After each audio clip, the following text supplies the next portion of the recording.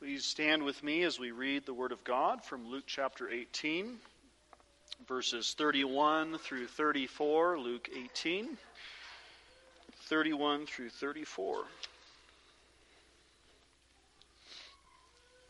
Hear now the Word of God. Then he took the 12 aside and said to them, "Behold, we are going up to Jerusalem. And all things that are written by the prophets concerning the Son of Man will be accomplished. For he will be delivered to the Gentiles, and will be mocked and insulted and spit upon. They will scourge him and kill him, and the third day he will rise again." But they understood none of these things. This saying was hidden from them, and they did not know the things which were spoken. All of God's people said, Amen. You may be seated. Let us go to the Lord in prayer. Our Father, we do thank you for the word that you have given, the word that you've inspired and preserved, the word that endures forever. And we ask that as we look to that word now, this record of our Lord's ministry, that you would teach us what this passage means for us, that we would come away with helpful applications, helpful considerations, that we might better understand what our Lord came to do and what our response should be to it. And we pray in the name of Christ. Amen. Well, we come to this passage in the Gospel of Luke, which is one of our Lord's predictions concerning his death and his resurrection. There are, by my count, 4 predictions in the Gospel of Luke concerning his death. And one of the most puzzling things that we encounter when we read the Gospels is how many times Jesus told them very plainly what was going to happen, and how many times they didn't understand it. Has that ever puzzled you as you read the Gospels? You read this plain English translation of what our Lord said, and you think it's rather obvious what was going to take place, and it's a little strange to see that the disciples were so thick-headed. They didn't grasp what was taking place. They didn't understand these things, and they were surprised when our Lord was betrayed and given over to death, and you'd be thinking that this would have all helped them to understand what was going to take place. But as we see, this saying was hidden from them.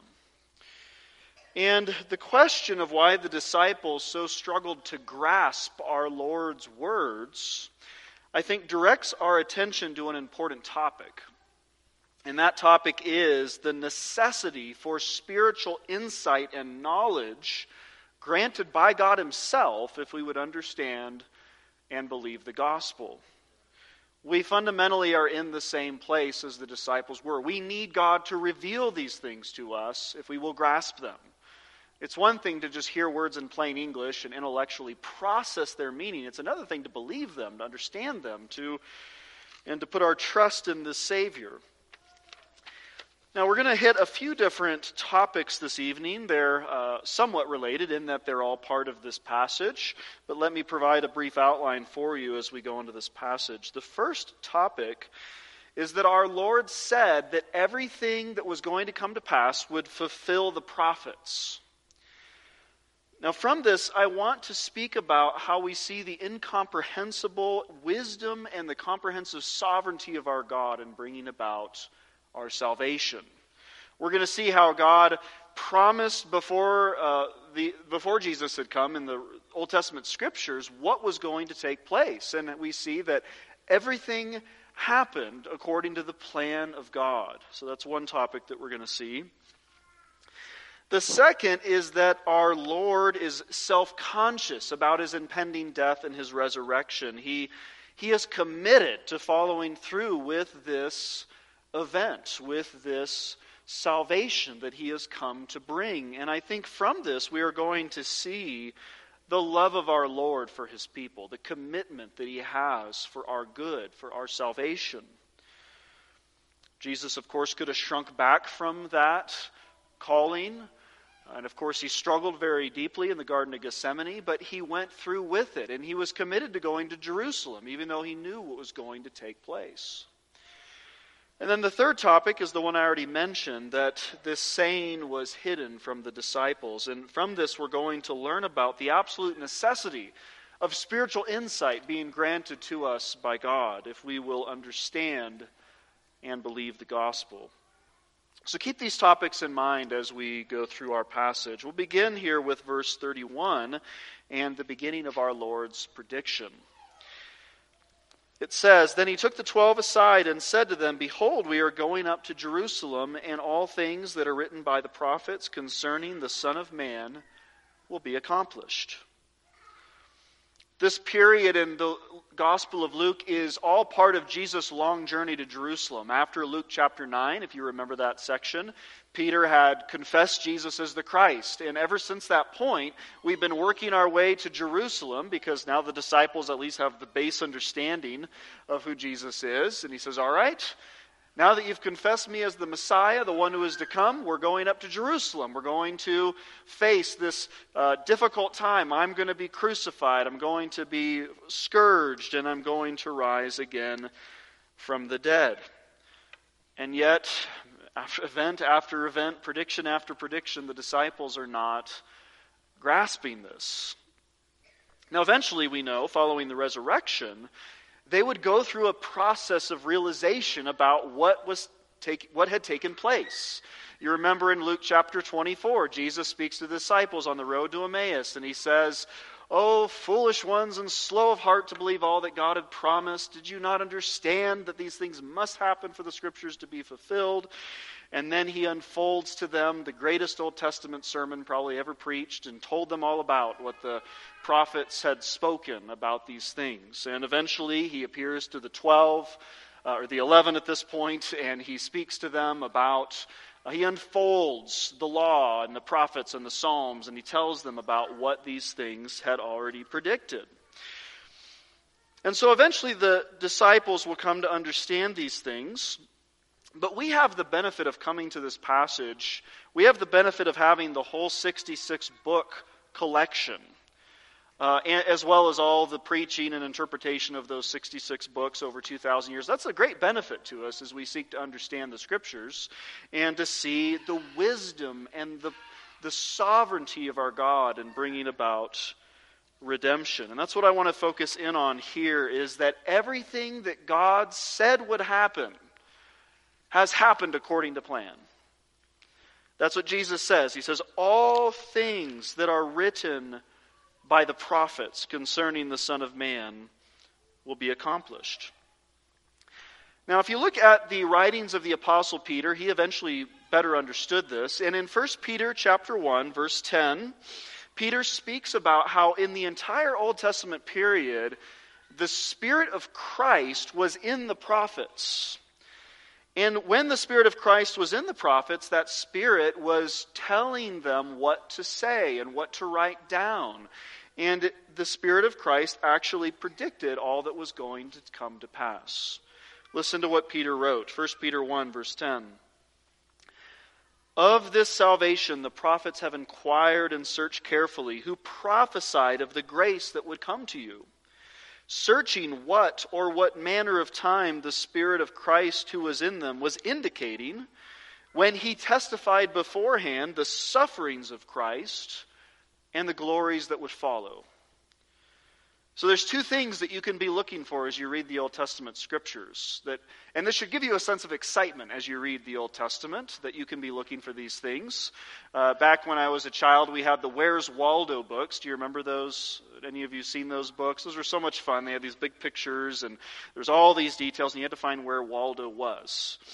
Well, something of that may be applicable as we think about the Old Testament in a much more important way. As we look to the Old Testament, we want to be looking for these two things: the prediction of the sufferings of Christ and the glories that would follow. That's what Peter says the prophets were speaking about. And we do indeed find these things in the Old Testament Scriptures many times, predicted for us. Sometimes it's clearer than other times. But all throughout, Jesus says that the Old Testament Scriptures are about Him. Now, I want to take us through just a brief example of how the Old Testament Scriptures did indeed speak about these two categories, the sufferings and the glories to follow. I want us to see how God has been faithful to his word, how he has brought to pass exactly what he said he would bring to pass. And this is important for us, I think, as an application, brothers and sisters, because we need to trust God for his word every day, don't we? We need to believe his promises. And if we can see with our own eyes the past fulfillment of the prophecies of the Scriptures, we can believe him for all the other things that he said he's going to bring to pass. That's one of the reasons that this is important. Well, as we think about the Old Testament, you might be inclined, if I was to ask you, what is the most obvious example of a prophecy in the Old Testament about the sufferings of Christ? You might think of a few examples. Perhaps Isaiah 53 comes to mind, the suffering servant prophecy of Isaiah 53. And since we're a bit more familiar with that one, I want to direct our attention to a psalm. And I want to look with you at Psalm 22. And if you want to open to Psalm 22, you can do that. I am going to read a few verses from Psalm 22 because we're looking here for the sufferings predicted and the glories that would follow. Psalm 22, verse 1, the Psalm of David here begins with these words, my God, why have you forsaken me? Why are you so far from helping me?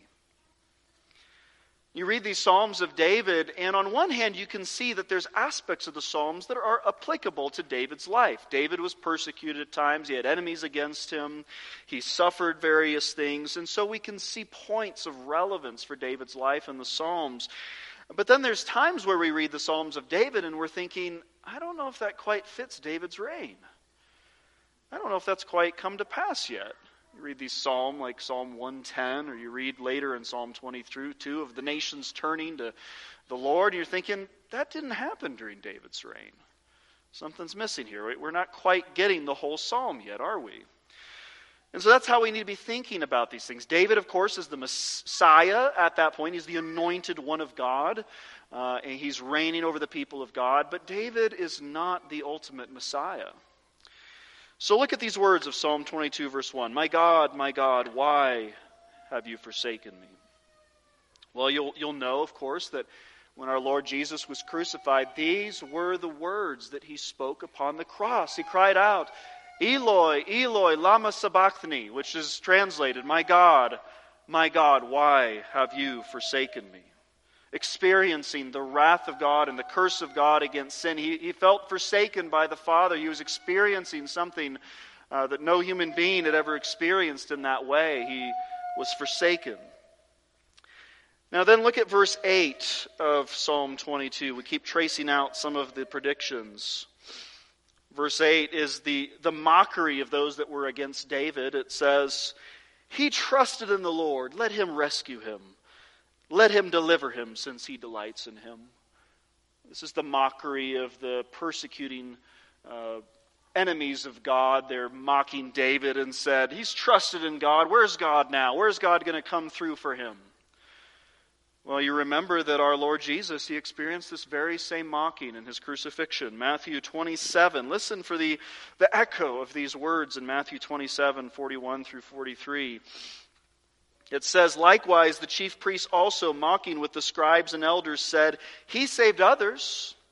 Himself he cannot save. If he is the King of Israel, let him come down now from the cross, and we will believe him. He trusted in God. Let him deliver him now, if he will have him. For he said, I am the Son of God. You hear the echo of Psalm 22 there. He trusted in God. Let him deliver him.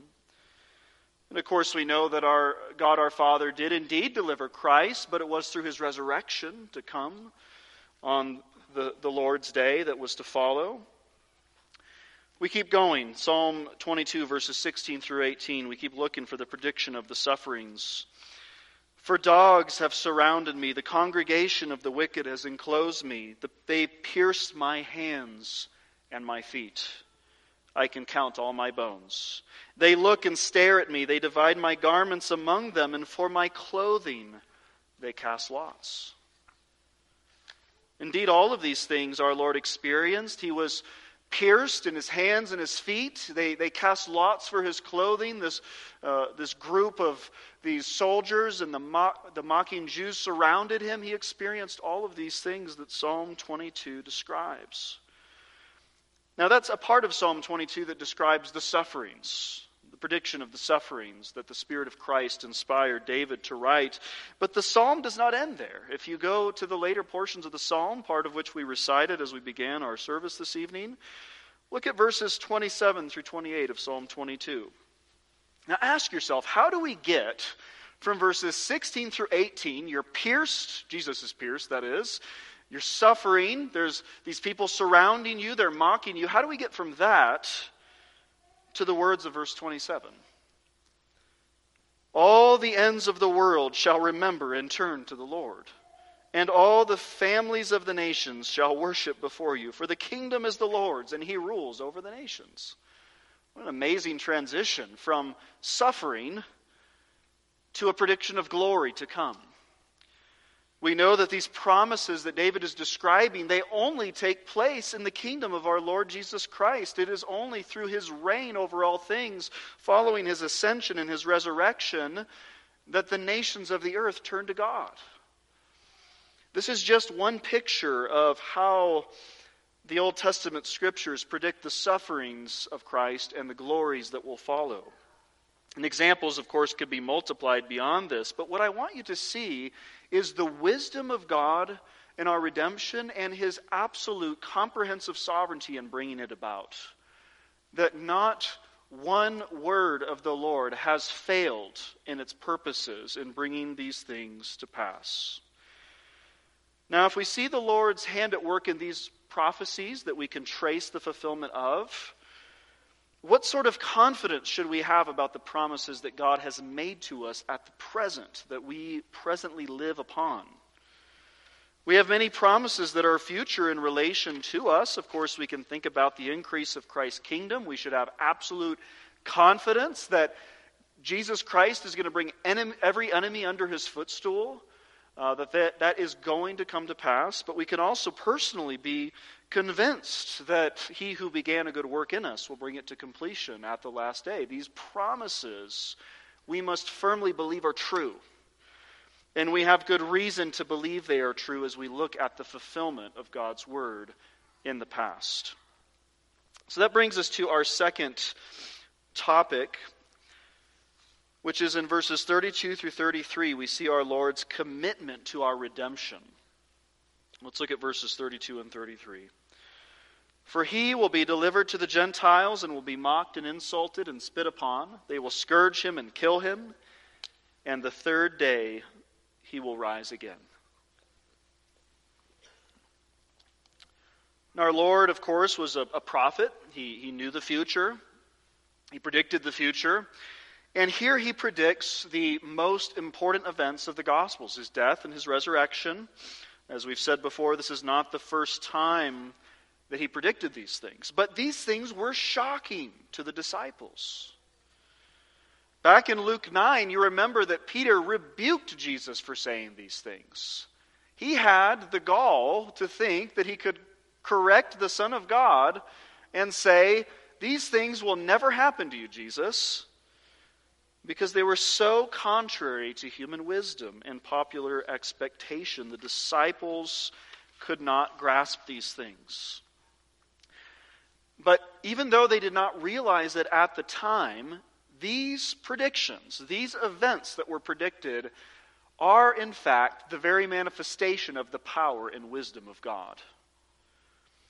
These are words of first importance if we are Christians. 1 Corinthians 15 says, the words of first importance are concerning the death and concerning the resurrection of our Lord Jesus Christ. And I would ask you, are these words of first importance to you? Do you see in them the power and wisdom of God? Have you been given insight to understand these things? To be able to see God's purposes and to see God's mercy and God's love to you in these things? Well, our Lord was very committed to his redemption. He spoke about it often following Luke 9, and And we read about how he, even on the Mount of Transfiguration, was talking with Moses and Elijah about what? Well, Luke 9, verse 30 and 31 tells us what their conversation was about.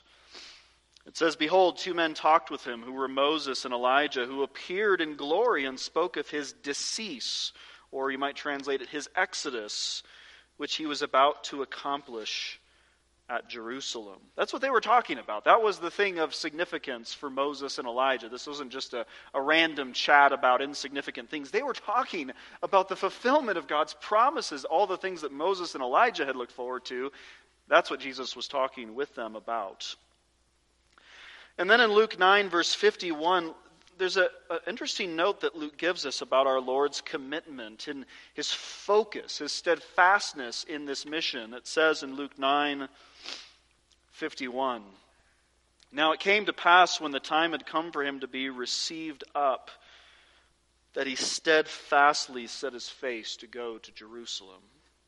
Sometimes translated, he set his face like a flint, like a stone that is absolutely committed to go to Jerusalem. And this is him knowing what's going to happen in Jerusalem. What if you were in this position? Well, if you were in this position hearing these things, you'd be like Thomas. You remember when Jesus says we're going up to Jerusalem to raise Lazarus, he says, "Let us go that we may die with him." It wasn't a whole lot of hope in the case of Thomas.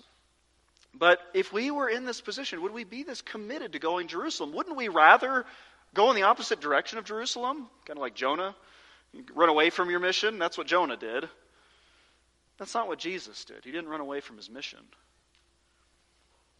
Hebrews 12 tells us that for the joy set before him, he endured the cross, despised the shame, and sat down at the right hand of God. Yes, it was a hard mission, but Jesus had joy set before him. The joy of the redemption of his people and the glory of his Father.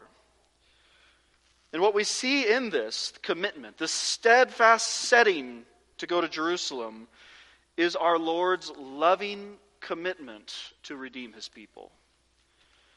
Our Lord so loves his people, he so loves us, that he set his face to go to Jerusalem. As we sing in the hymn, the church's one foundation. The church's one foundation is Jesus Christ her Lord. She is his new creation by water and the word. From heaven he came and sought her to be his holy bride.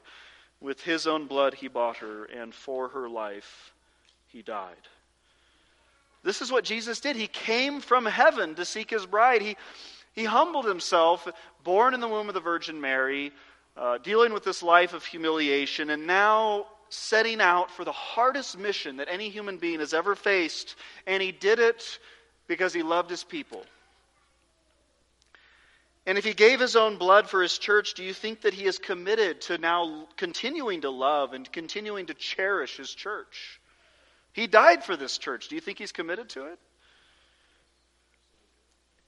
He is committed to the church's well-being, to the church's sanctification, that he might present her blameless, as Ephesians 5 says. And you know that our Lord loves the church, but when we say the word church, we don't want to think of this impersonally, because the church is made up of living stones, isn't it? People. Our Lord loves his people. He loves Todd Strasser. He loves Abigail Swanson. He loves Jessica Suiso. He loves Brenda Swanson, just to name a few of the living stones that he loves. And he's committed to their redemption. He has gone through the difficulty, the agony, the suffering, and the death that was necessary to redeem his people. And he still loves his church. That love is never going to be extinguished, is it? Now from his place in heaven, exalted above all things, he reigns over all, and he reigns over his church in love. John Bunyan spoke of the love of Christ. He said, "Love in Christ decays not, nor can be tempted so to do by anything that happens, or that shall happen hereafter in the object so beloved." Nothing that his church does can make him not love his church, is basically what John Bunyan says. He loves his church. It doesn't decay. And you and I may certainly doubt our own love at times. There's good reason to doubt the quality or amount of our love at times. But you must never doubt the love of Christ for his people. Bunyan goes on, he has some additional helpful meditations on the perfections of Christ's love for his people. He says, "It is common for equals to love and for superiors to be beloved." So he says, in human relationships, equals, people on equal standing, they love each other. Or you might admire superiors above you, you love them. He says, "But for the King of princes, for the Son of God, for Jesus Christ to love man thus, this is amazing. And that so much the more, for that man, the object of his love is so low, so mean, so vile, so undeserving, and so inconsiderable, as by the Scriptures everywhere he is described to be. Love from Christ requires no taking beauteousness in the object to be beloved." That means that the object doesn't have to be lovable on its own. "It can act of and from itself without all such kind of dependencies. The Lord Jesus sets his heart to love them." And so, brothers and sisters, we see the love of Christ in his commitment to go to Jerusalem, his commitment in predicting what was going to take place and not backing down from it. He loved his church, he's redeemed his church, and he will see his church through all that comes against it. So we go on now to the final topic of our passage, verse 34, how the disciples received this, or ultimately at this point did not receive it in terms of their understanding. "But they understood none of these things, the saying was hidden from them, and they did not know the things which were spoken." Now, how do we explain this inability to understand these words? On one hand, we look at it and we think, well, this is rather straightforward. In terms of plain English, grammatically, this is doable. We can process this if we have a basic reading skills, or you'd think, of course, Jesus speaking to them. This is not that hard. Why is it that they did not understand these things? Well, is it because they did not like Jesus' prediction? I think that at least has some value of understanding this passage. Certainly in Luke 9, we know that is the case, that Peter processed intellectually what Jesus had predicted because he rebuked Jesus for it. He didn't like it.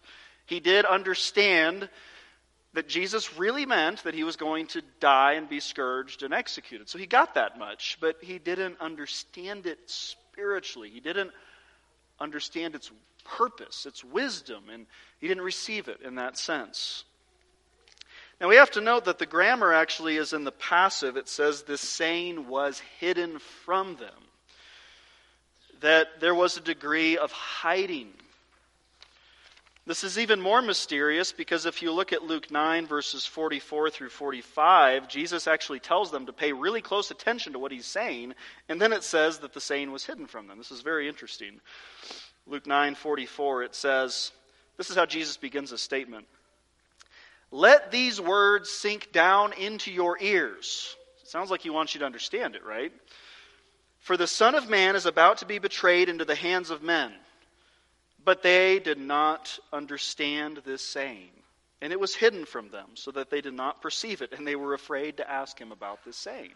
So Jesus is on one hand saying, let this sink down into your ears, and then it says that it was hidden from them. It's hard, it's difficult to understand exactly why the reasons are for this hiding, but I would suggest, my hypothesis at the very least, is that they were not ready to receive these things. Jesus in the upper room in John 16 even says that he had many things he wanted to say to them, but they were not ready for them yet. He says, "I still have many things to say to you, but you cannot bear them now. However, when he, the Spirit of truth, is come, he will guide you into all truth, for he will not speak on his own authority, but whatever he hears he will speak, and he will tell you the things to come." So there are times where we are not quite ready to hear things. We may not have a full disclosure or revelation of things, and God in his wisdom will disclose as wisdom would deem what we should understand. And then following the resurrection, thankfully, they got the update. They got the understanding that Jesus gave them in Luke chapter 24. It says in Luke 24, verse 45, he opened their understanding that they might comprehend the Scriptures. Now from this, I would like to draw a general principle that we need to keep in mind. Understanding the gospel requires more than grammatical or intellectual comprehension. We might stand up before an audience and carefully, in plain English, explain the facts of the gospel, and people may not get it. They might even be able to accurately recount the words that you use, but they still may not get it. It is the Spirit that must communicate truths on a spiritual level. It is the Spirit that gives light to those whose understandings have been darkened by sin. We, and because of our lack of understanding and the effects of sin upon our minds, we cannot see the wisdom of God clearly. We cannot see these things manifested until the Spirit of God will awaken us to them, will open our minds to understand the Scriptures. And when that day comes, if you've experienced that in the past, or as you continue to experience it in an ongoing, adding way, you give thanks to God for that understanding that He gives us. Now, while we speak about God's sovereignty in Revelation, we need to also recognize that there is a side of human responsibility for how we receive these things. And the reason I mention this is Jesus tells us a number of times in the Gospels, take heed how you hear. Luke 8, verse 18, he says, therefore take heed how you hear, for whoever has, to him more will be given. And whoever does not have, even what he seems to have, will be taken from him. And I think our Lord was speaking to that generation. He was saying, here the word of God is before you. You are hearing the truth. Are you going to hearken to it? Are you going to listen to it? Are you going to receive it?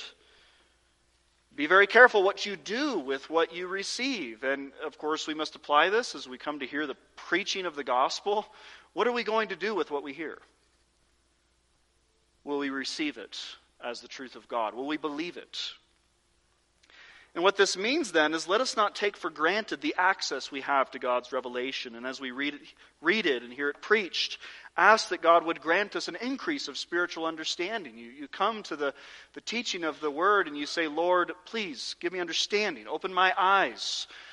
Give me life that I may understand your Word. And so we do need to be thoughtful about the opportunities we have as we come into contact with the words of Christ, just as the disciples did.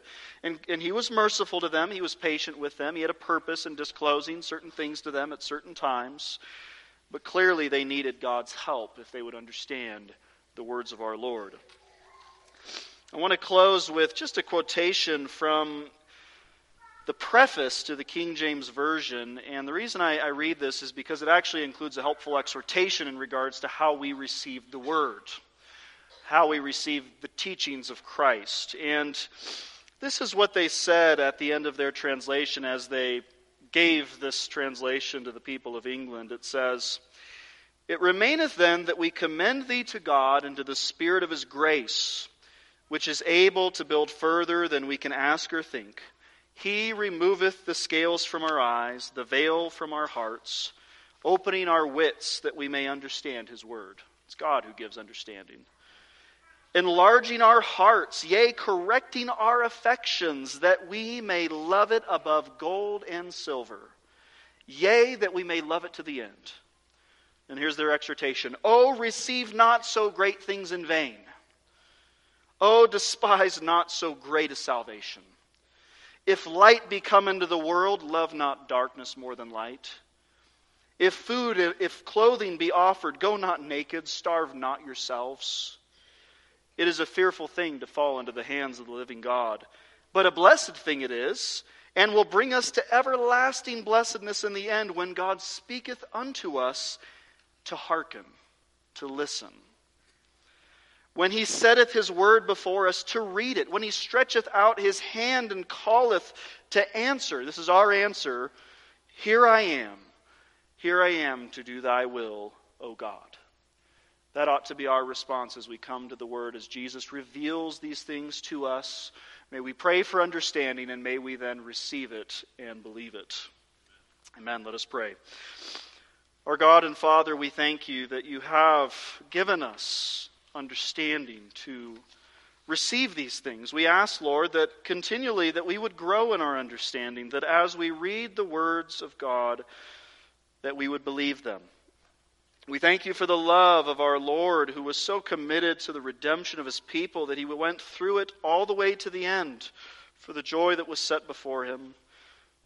We praise you for your wisdom, your sovereignty accomplished in all that you said would come to pass.